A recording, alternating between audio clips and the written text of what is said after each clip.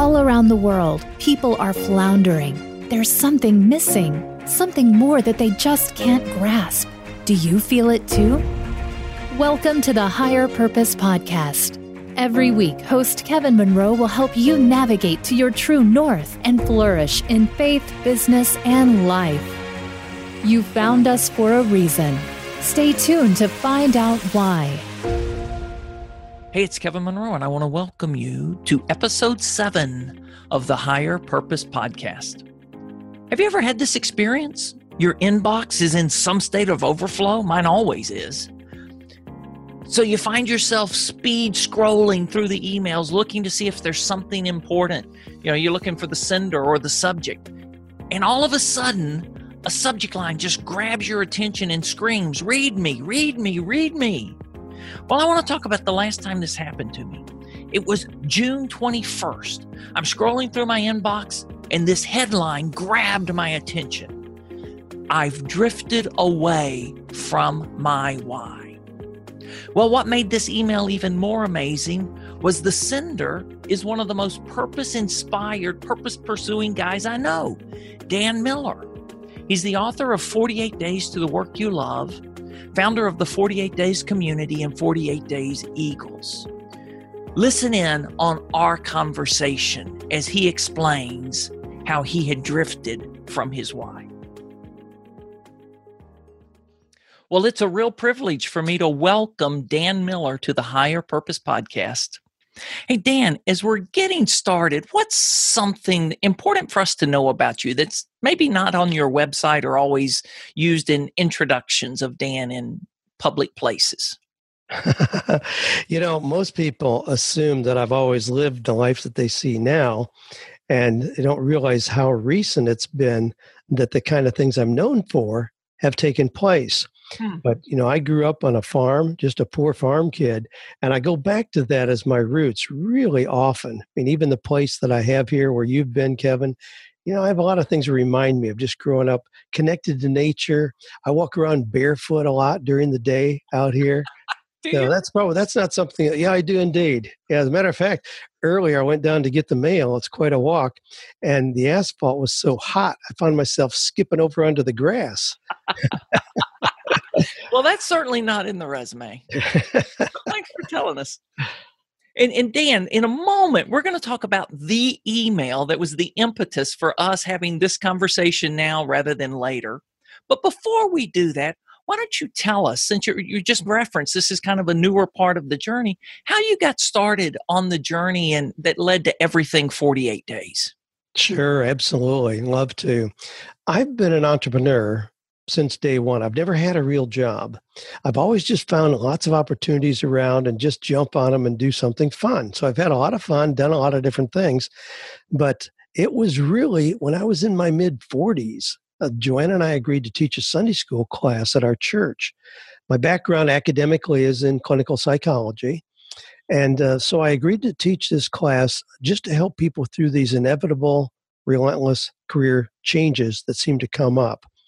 Well, I didn't anticipate what was going to happen there, but it was like a vacuum. People started coming from other churches and from other states for that Sunday school class. And I realized that, wow, this is really a big need. And in as much as I had no idea, no thoughts at all about making that a source of income or turning that into a career, the needs were just so enormous that finally, and Joanna and I talking together said, if there's this much need, I ought to seriously look at this as being a primary focus for what I do rather than just something I volunteer on the side for. So it really developed out of that. It kind of evolved unexpectedly for me in that the needs were so great.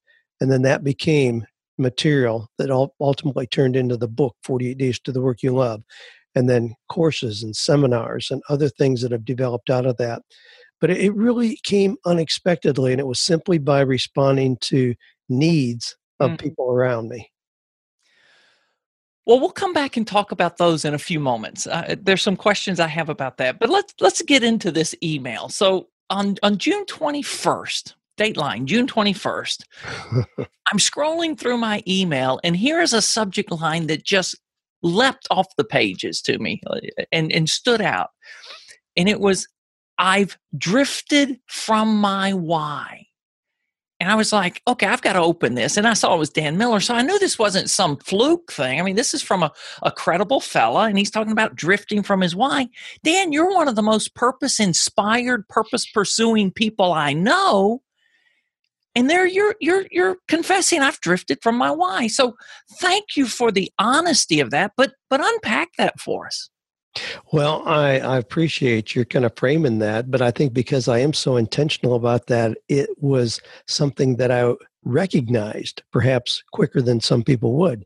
I recognized it because I am so intentional about being focused on my why, my purpose, my mission, my destiny, my calling, those words that we use in that space.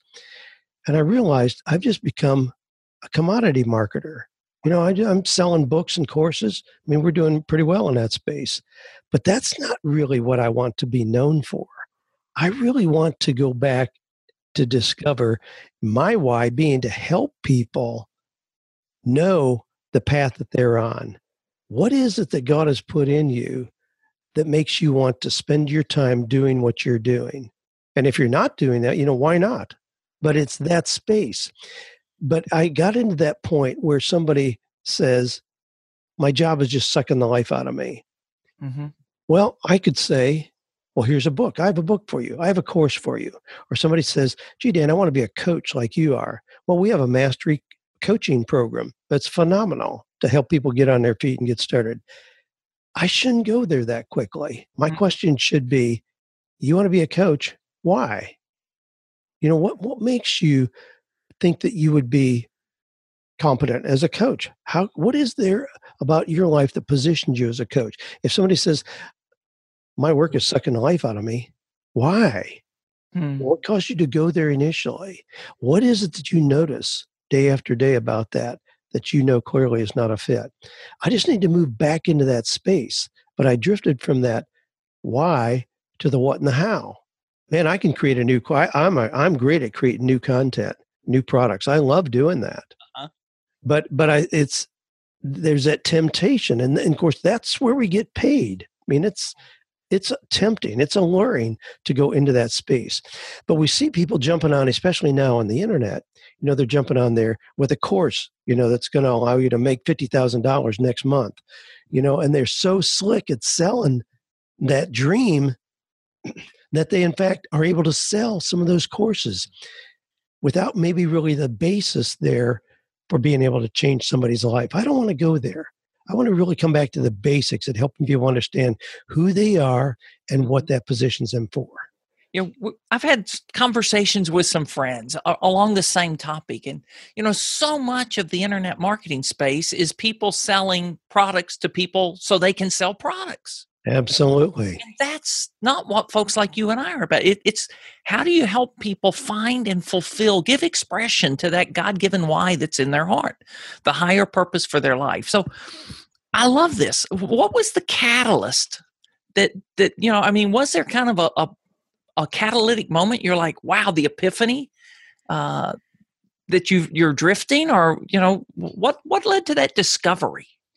There really was. I was at lunch by myself and just reading a book, and I had somebody come up and say hi. He's a guy that works for Dave Ramsey. Mm-hmm. He's been there for 23 years. We had a 3-minute conversation. I hadn't seen him in years. We had a 3-minute conversation, and he reminded me about how I used to teach Chapter 11 of Financial Peace University. I would teach that personally, originally.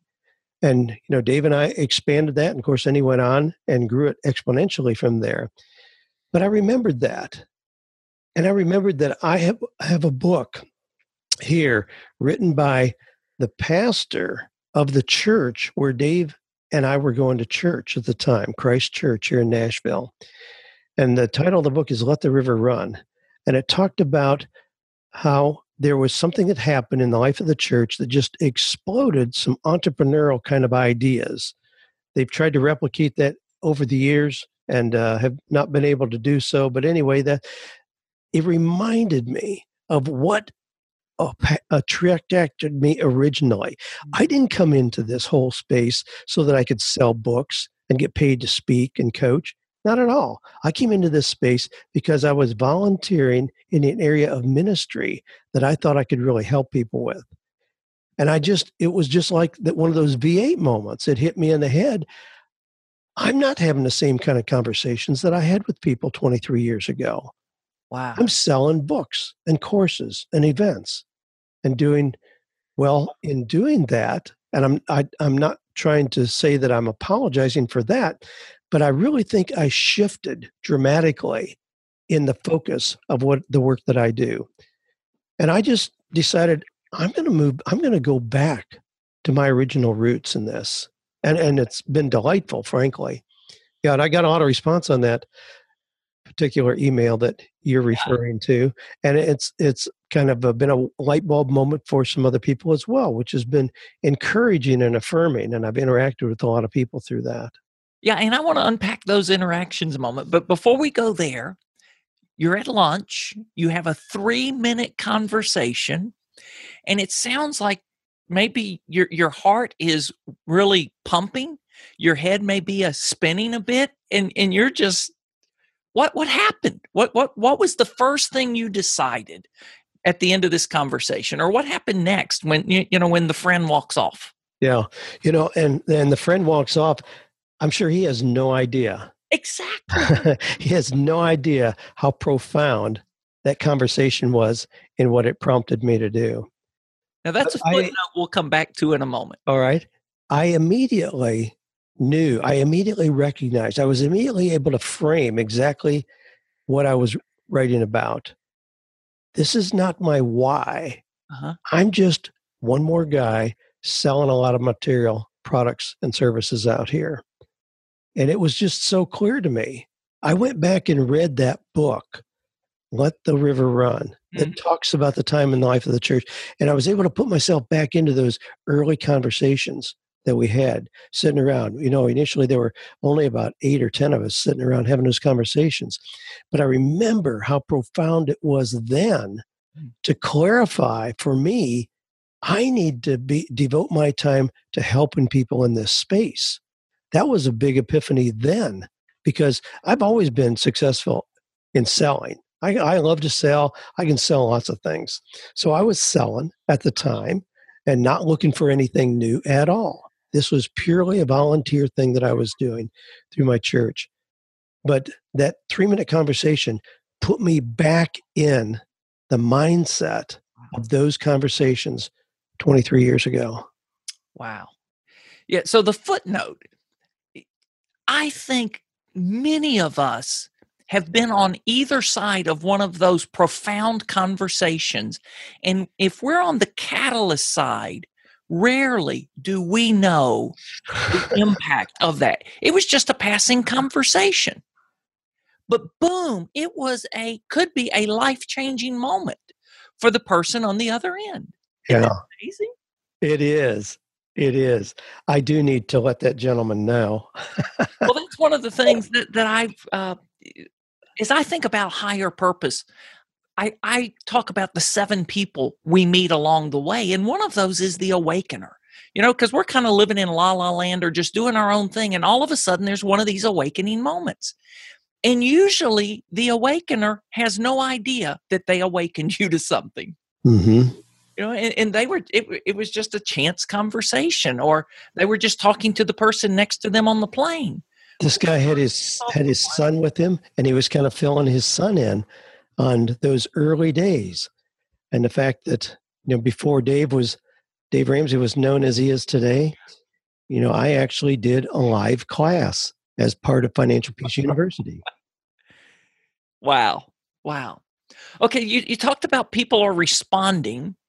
I can imagine. So what have been some of those most delightful responses? And I guess other people are probably recognizing they may have drifted too. Exactly. Yeah, that's the responses. People are saying, wow, I'm in a job transition, and I realize that instead of focusing on my why, I too am just looking for a solution to put groceries on the table. I don't want to do that. I want to see this as an opportunity to get back to my why.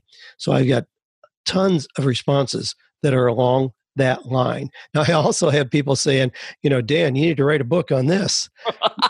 So there's that as well. Yeah, write a book, create a course.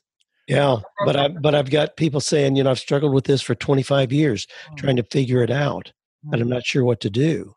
So there's a lot of understanding of the concept of getting back to that why. Now we can frame that, use another kind of words if we want, but that's a really important question. Why are you here? Why do you do what you do? And often in working with people, I do use that question a lot. Mm-hmm. If I ask why 5 times, it gets to the heart of an issue.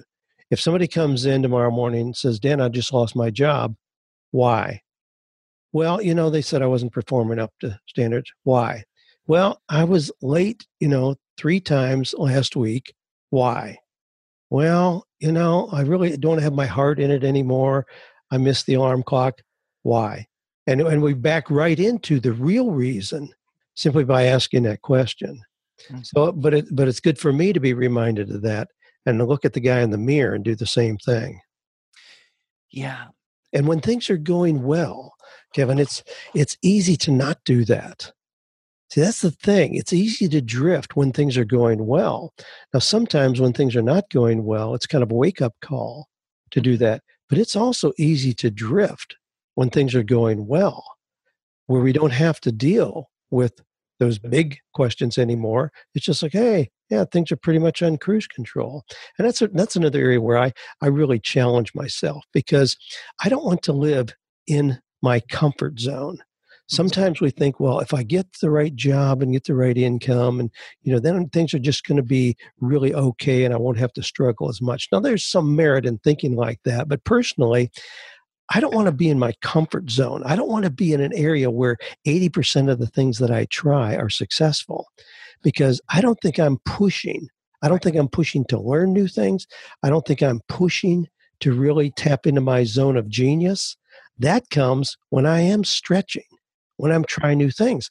And sometimes when things are going well, it's the most challenging to change things and have to do something differently. Yeah. And so some of that drifting maybe happens because we're riding the waves of success. Absolutely. Absolutely. And it can carry us right up under the shore where things are too easy and we aren't struggling to be our best anymore. Yeah. Let me ask, as I've pondered your blog post and the email and read it several times actually, I wondered if there's another part of this. In conversations I have, a lot of people feel why is somewhat nebulous and hard to measure for them, where what or how, there are all kinds of metrics they can apply to that. Mm-hmm. Is that part of it, you think? Oh, it is. It is. It's a lot easier just to go to the things that are quantifiable. Yeah, it's more challenging to get your head around those things that are more elusive. But that's why so many people go through life without ever really dealing with those kind of questions. Mm-hmm. Yeah, they get out of school, they get a job, and all of a sudden 25 years have gone by, not fulfilling, not doing anything real meaningful, but, being responsible to pay the mortgage, and paying off student loan debt. They're okay. But that's not where most people want to live. And then what I hear from are people who are, 45 years old and saying, wow, this is not what I should be doing. Or even worse, I'm living somebody else's dream, not my own. And so it's a great time at any point along the journey to draw that proverbial line in the sand. Say, why am I doing what I'm doing? What is it that got me here? Where do I want to be 3 years from now, and how am I going to get there? But to really go back and revisit that, why am I doing what I'm doing? Well, okay, you've helped a lot of people through part of this process, or got people, on their journey, or got people unstuck. A couple of questions about that. What are some of the common catalysts, or, the things that get people to really asking the questions, why am I here? What is the meaning, the purpose of my life? What are some that you've observed? Usually when people are asking those, it's been precipitated by something unexpected and unwanted in their life. A health scare, a relationship crisis, a business failure or job loss. Those are usually the things that precipitate the questions. So they're negatives. That's again why it's dangerous in some ways to be successful continuously, because we can drift away from the very questions we need to be asking on a daily basis. So it's usually something like that that precipitates it. It's not as common for somebody just where things are going well, for them to really take a hard look and for them to perhaps even stop doing some things that other people would consider very successful. Now, that's something that I've got a little experience in as well, Kevin. Okay. Because I'm very intentional about the use of my time. I'm very intentional about setting goals in 7 different areas of my life. But having goals set by November 14th every year for the upcoming year, and incidentally, that date is significant to me because it's 48 days before the new year starts. So November 14th is my due date to have everything all laid out for the upcoming year. But as part of that process, I specifically look for and identify what is the 15% that I've been doing this year that I'm going to stop doing. Now, the reason for that is because it's for 2 reasons. One is I can't just keep adding more things onto my plate. That changes the quality of life that I have. The other thing is, if I don't remove something, then I have no room for something new to come in. So I ruthlessly look for that 15%. And often it's things that have been very successful. But then that opens up a new 15%. And it's in those areas where I can experiment and try and dream big, where often the things that have turned out to be the most successful have really started, is in that new 15% area. So I try not to throw the baby out with the bath. And I haven't had a lot of times in my life where I had a complete redo. There've been a couple, but not in later years. But it's this process of weeding out 15% and then looking for what is going to be in the new 15% coming in. Fabulous. Fabulous, Dan. The second question, I want to go back before I lose that one. The people you've worked with, what are some of the biggest obstacles you see them struggling with as they attempt to take the first step towards whatever the new thing is they've landed on? Yeah, a couple things. One is the status quo. It's really difficult to mess with the status quo. It's almost like a train being on a track. It takes something major to get that train off the track because it's so used to just going in a predictable way. So there's that. That's why, that's why I use 48 days, because I got frustrated in working with people who said, my life is not what I want it to be. We identify where they want to be and how to get there. And 2 years later, I talk to them and they haven't done anything. And it's then like, well, I'm waiting until the kids get out of school. I'm waiting until I finish the degree. Wait till I pay off the mortgage. There's always something that's not quite in alignment. I said, well, there's got to be a timeline that gets people to move. So I want people to move and take that action in a short period of time. So the status quo is a big factor in keeping people from taking a fresh look at where they are. Even if they've drifted, sometimes the drift is kind of unnoticeable because it happens slowly. The other thing is, people often look in today's environment for external solutions to anything that comes into their mind. They so quickly look at, well, gee, what is a new business opportunity? Who's hiring? Where can I? They look for external things, and the real value, the real getting to the core of things is to look internally first. So it's to stop, take a deep breath. 85% of the process comes of having a clarity about moving forward, comes from looking inward first. 15% is the application. We can do that easily. But people too quickly go to the application, put themselves on another path, hoping that things will be better, only to discover 6 months later they just had a Band-Aid solution. Interesting, Dan. I'm just processing, and I'm sure you listening. There's a lot of meat. Maybe you want to rewind some of this and listen again, as to things Dan has discussed here with us.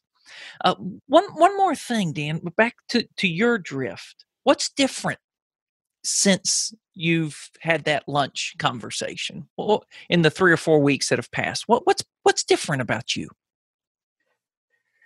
It's been a delightful time. I've had conversations, of course, with my wife, with my kids, and with other people who I trust and have deep relationship with, just to use them as a sounding board for what I'm going through.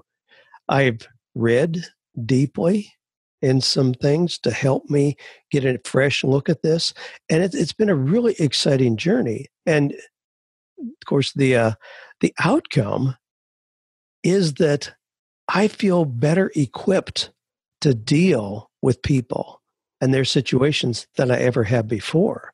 So it comes full circle very quickly. It's not just some staring at my navel kind of process. It comes right back to making me more effective at what I'm doing. I mean, tomorrow morning, I'm meeting with a gentleman who has pastored the same church for 23 years. He says, I need to get out of this. Get me out of this. Well, I need to be able to ask these questions of him that I'm dealing with myself. So we don't just have a Band-Aid solution, get him out of there in a way that he can continue to pay the mortgage. No, that requires some real introspection to figure out, wow, I mean, we've got all kinds of things there. Originally feeling a call from God that hasn't gone away, but what does that look like? How can you continue to fulfill that calling even if you don't get up and stand behind a pulpit on Sunday morning? So we have some real big issues to deal with there, but it starts with this why. Why are you doing what you're doing? What caused you to do that initially? And what does that look like today, 23 years later? Now, I'm smiling because I'm wondering, I'm sure you've connected. He's also in the 23-year framework time frame. You know, I didn't even think about that until I said that. It's exactly the same. Yeah. Yeah, I was like, wow, 23 years, this is 23 years. There's something to that. Hadn't thought about that. I'll be talking to him tomorrow morning. It's the other thing that this taps into, conversations that we've had in the higher purpose community. People are asking, does your why change over life? Or does your understanding of your why change? How has yours?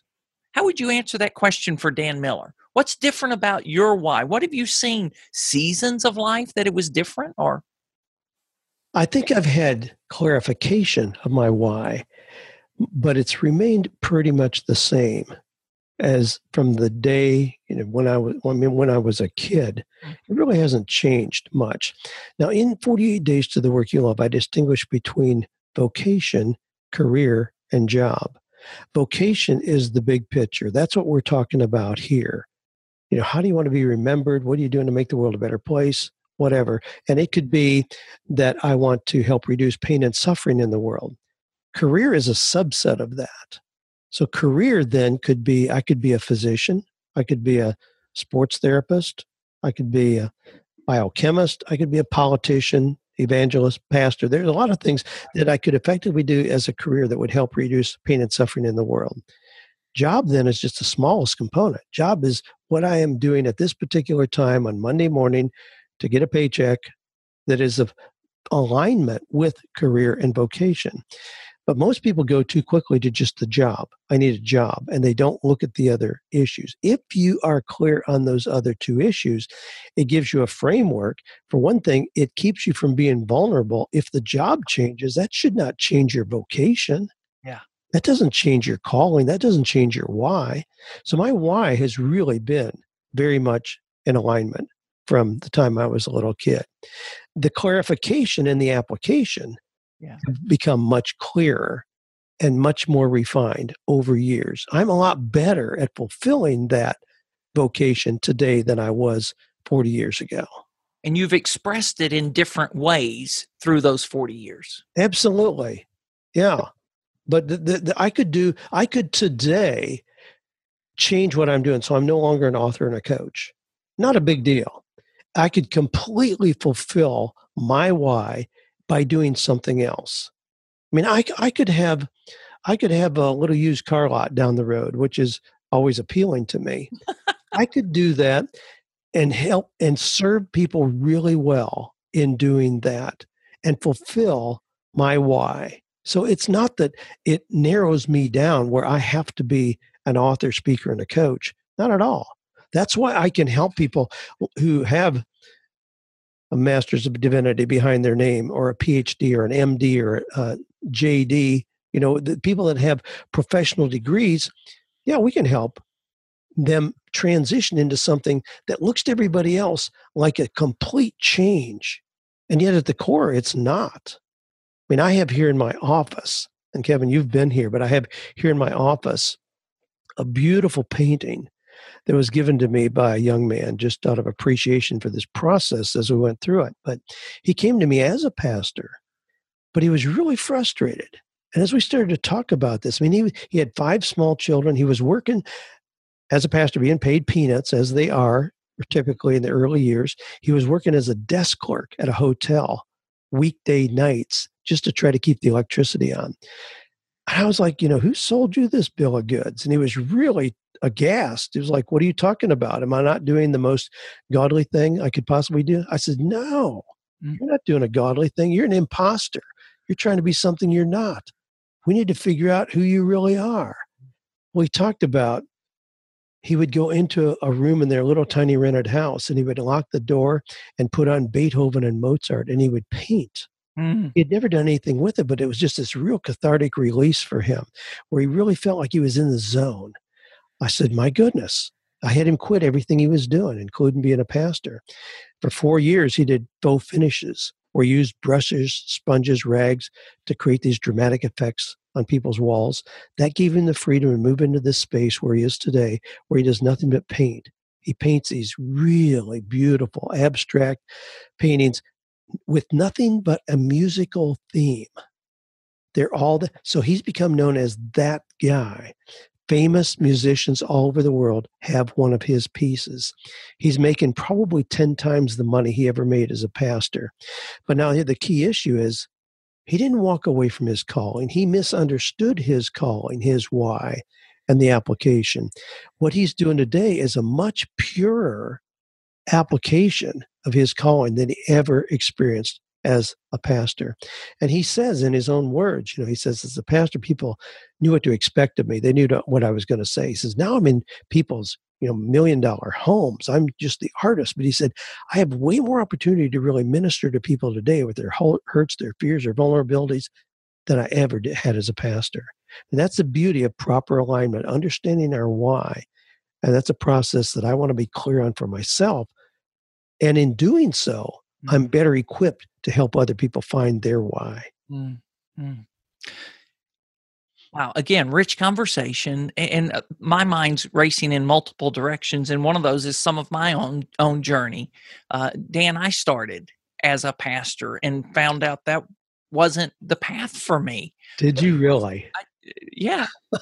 And it was kind of like I grew up in a religious environment that encourage the dualism, that if to express a call, a higher call, there's only one way to do that. Yes. In full-time vocational Christian service. Yes. And I think there's a lot of misunderstanding around that. So I appreciate you unpacking this, and I'm sure we could have another whole episode just on the misunderstandings of calling and why. And the idea of ministry. Yeah. I mean, I hope that when people tell me, gee, Dan, nothing is working out for me. God's called me to full-time ministry.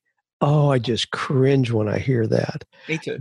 I know what's coming, but what's coming is, now you poor suckers like Dan Miller who aren't in full-time ministry need to give me money so I can go do this.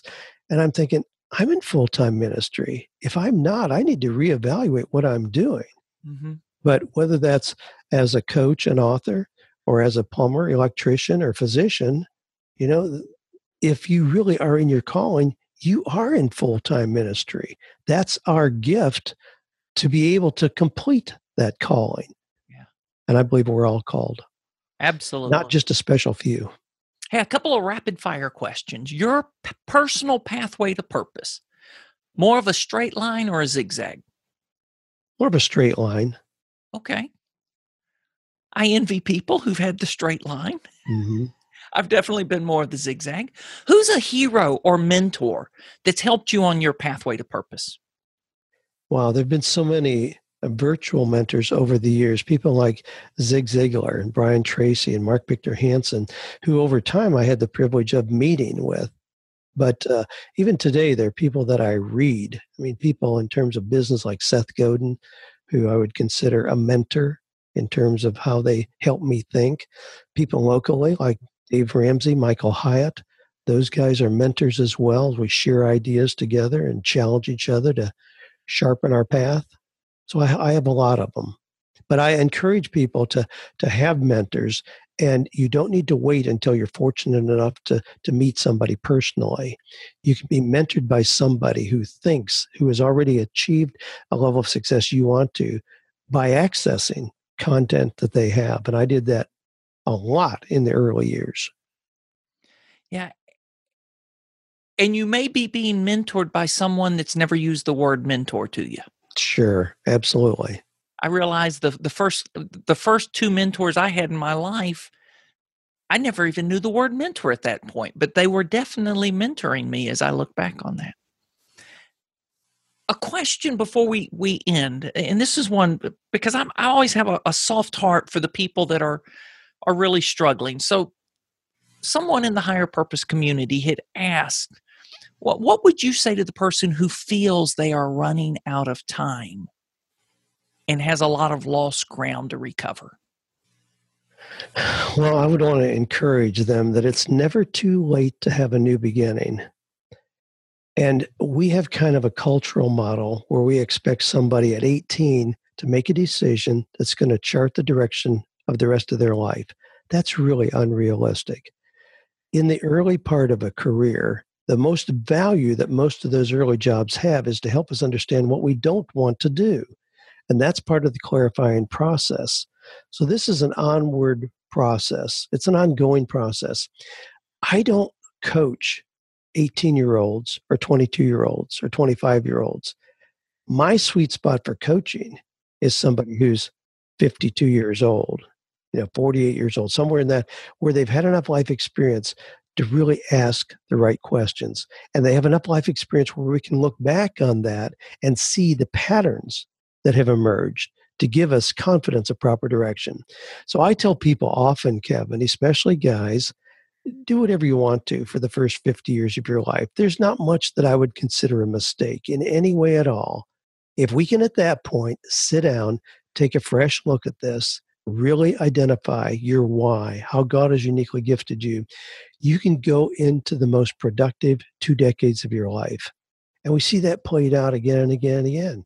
And now we're seeing people who figure this out and they realize working is not just about making money. Working is about applying our why, engaging our talent in a meaningful way. Thus, money is removed as the primary reward for that. And I have the privilege of working with a lot of people where money is no longer an issue at all. Money is not the motivation. They have more money they could possibly spend. But the question is still, what is your why? What gets you up tomorrow morning? If you, in fact, have so much money, you couldn't spend it. And so you just take the normal approach and say, all right, I don't have to do anything. I can fish and play golf whenever I want to. You have told your body you're no longer needed. And it starts to send parts ahead of you to heaven, perhaps, but it starts to shut down. And we see that again and again and again. So this is an ongoing process, but it's never too late. I don't care if somebody's 80 years old.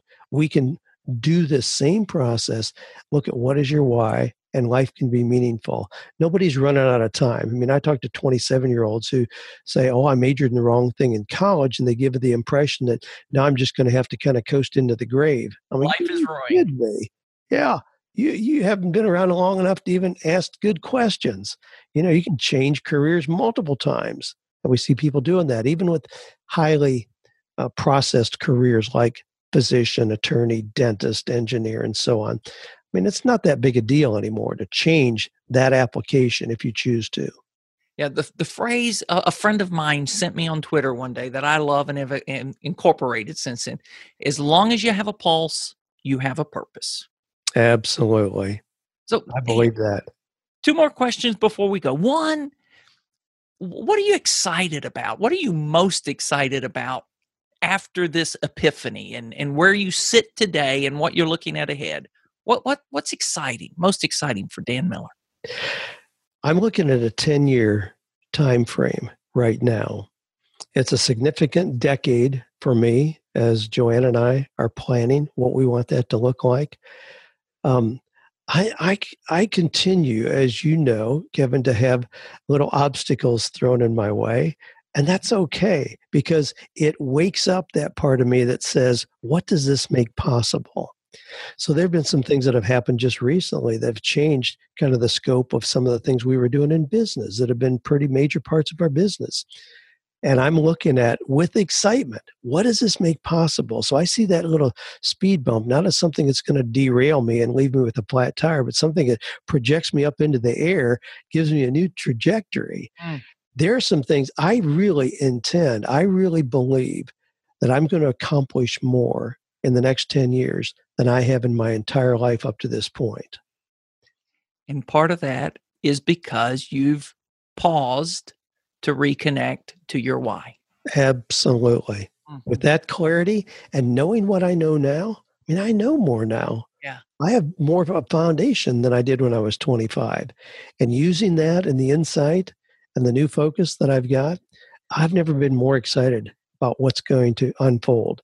I've got some meetings in the next couple of days that could do things just from a success quantifier in my business that really have the potential to dramatically triple, quadruple, quintuple what I've ever experienced in terms of financial success. We're positioned for that. Yeah, that's exciting. But that doesn't mean, and the thing is, that's not going to change the house that I live in, the kind of car I drive. It's not because of those things that I'm trying to do. It's because if I really understand a talent that God has given me, then I have the stewardship responsibility to use that well. Mm-hmm. It's not just about accumulating more for myself, but it's about me then being a worthy steward of that, a hose through which those blessings can flow. That's an exciting proposition. And I'm sitting right on the precipice of that with some things that I'm doing right now. So I've never been more excited about what the future holds. I love it.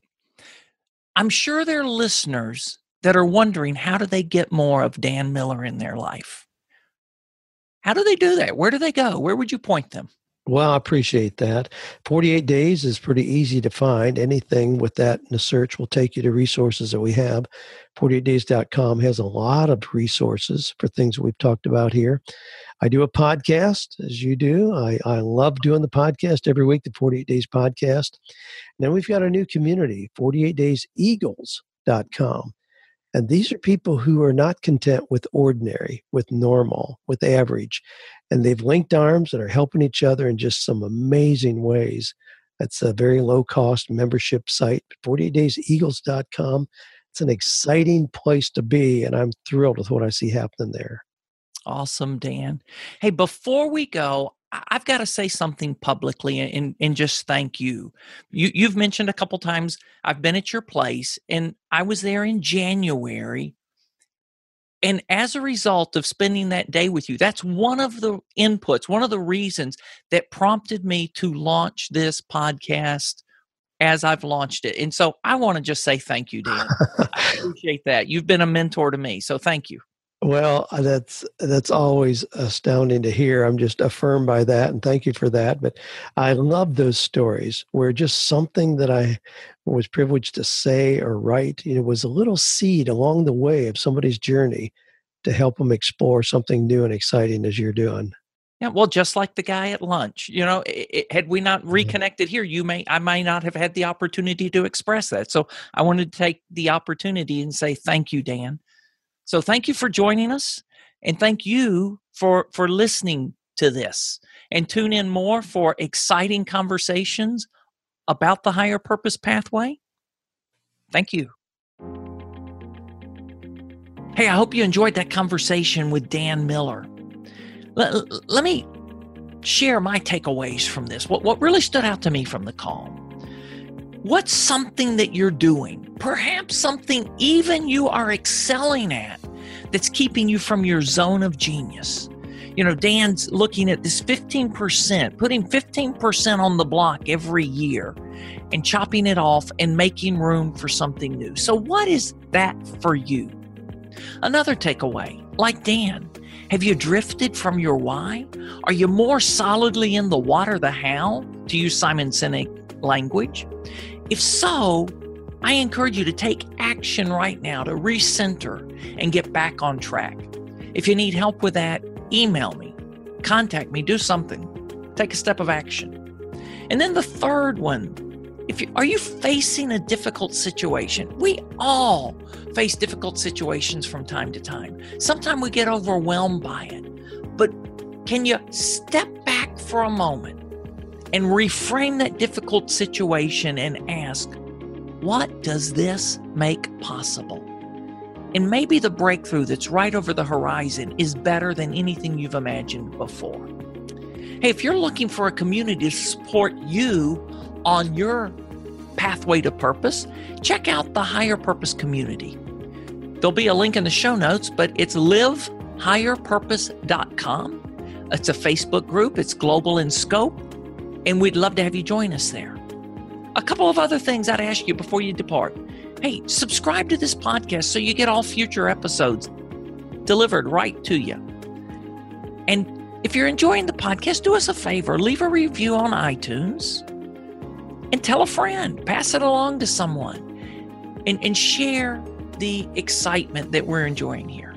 And remember, until next time, you were meant for more. Why settle for less?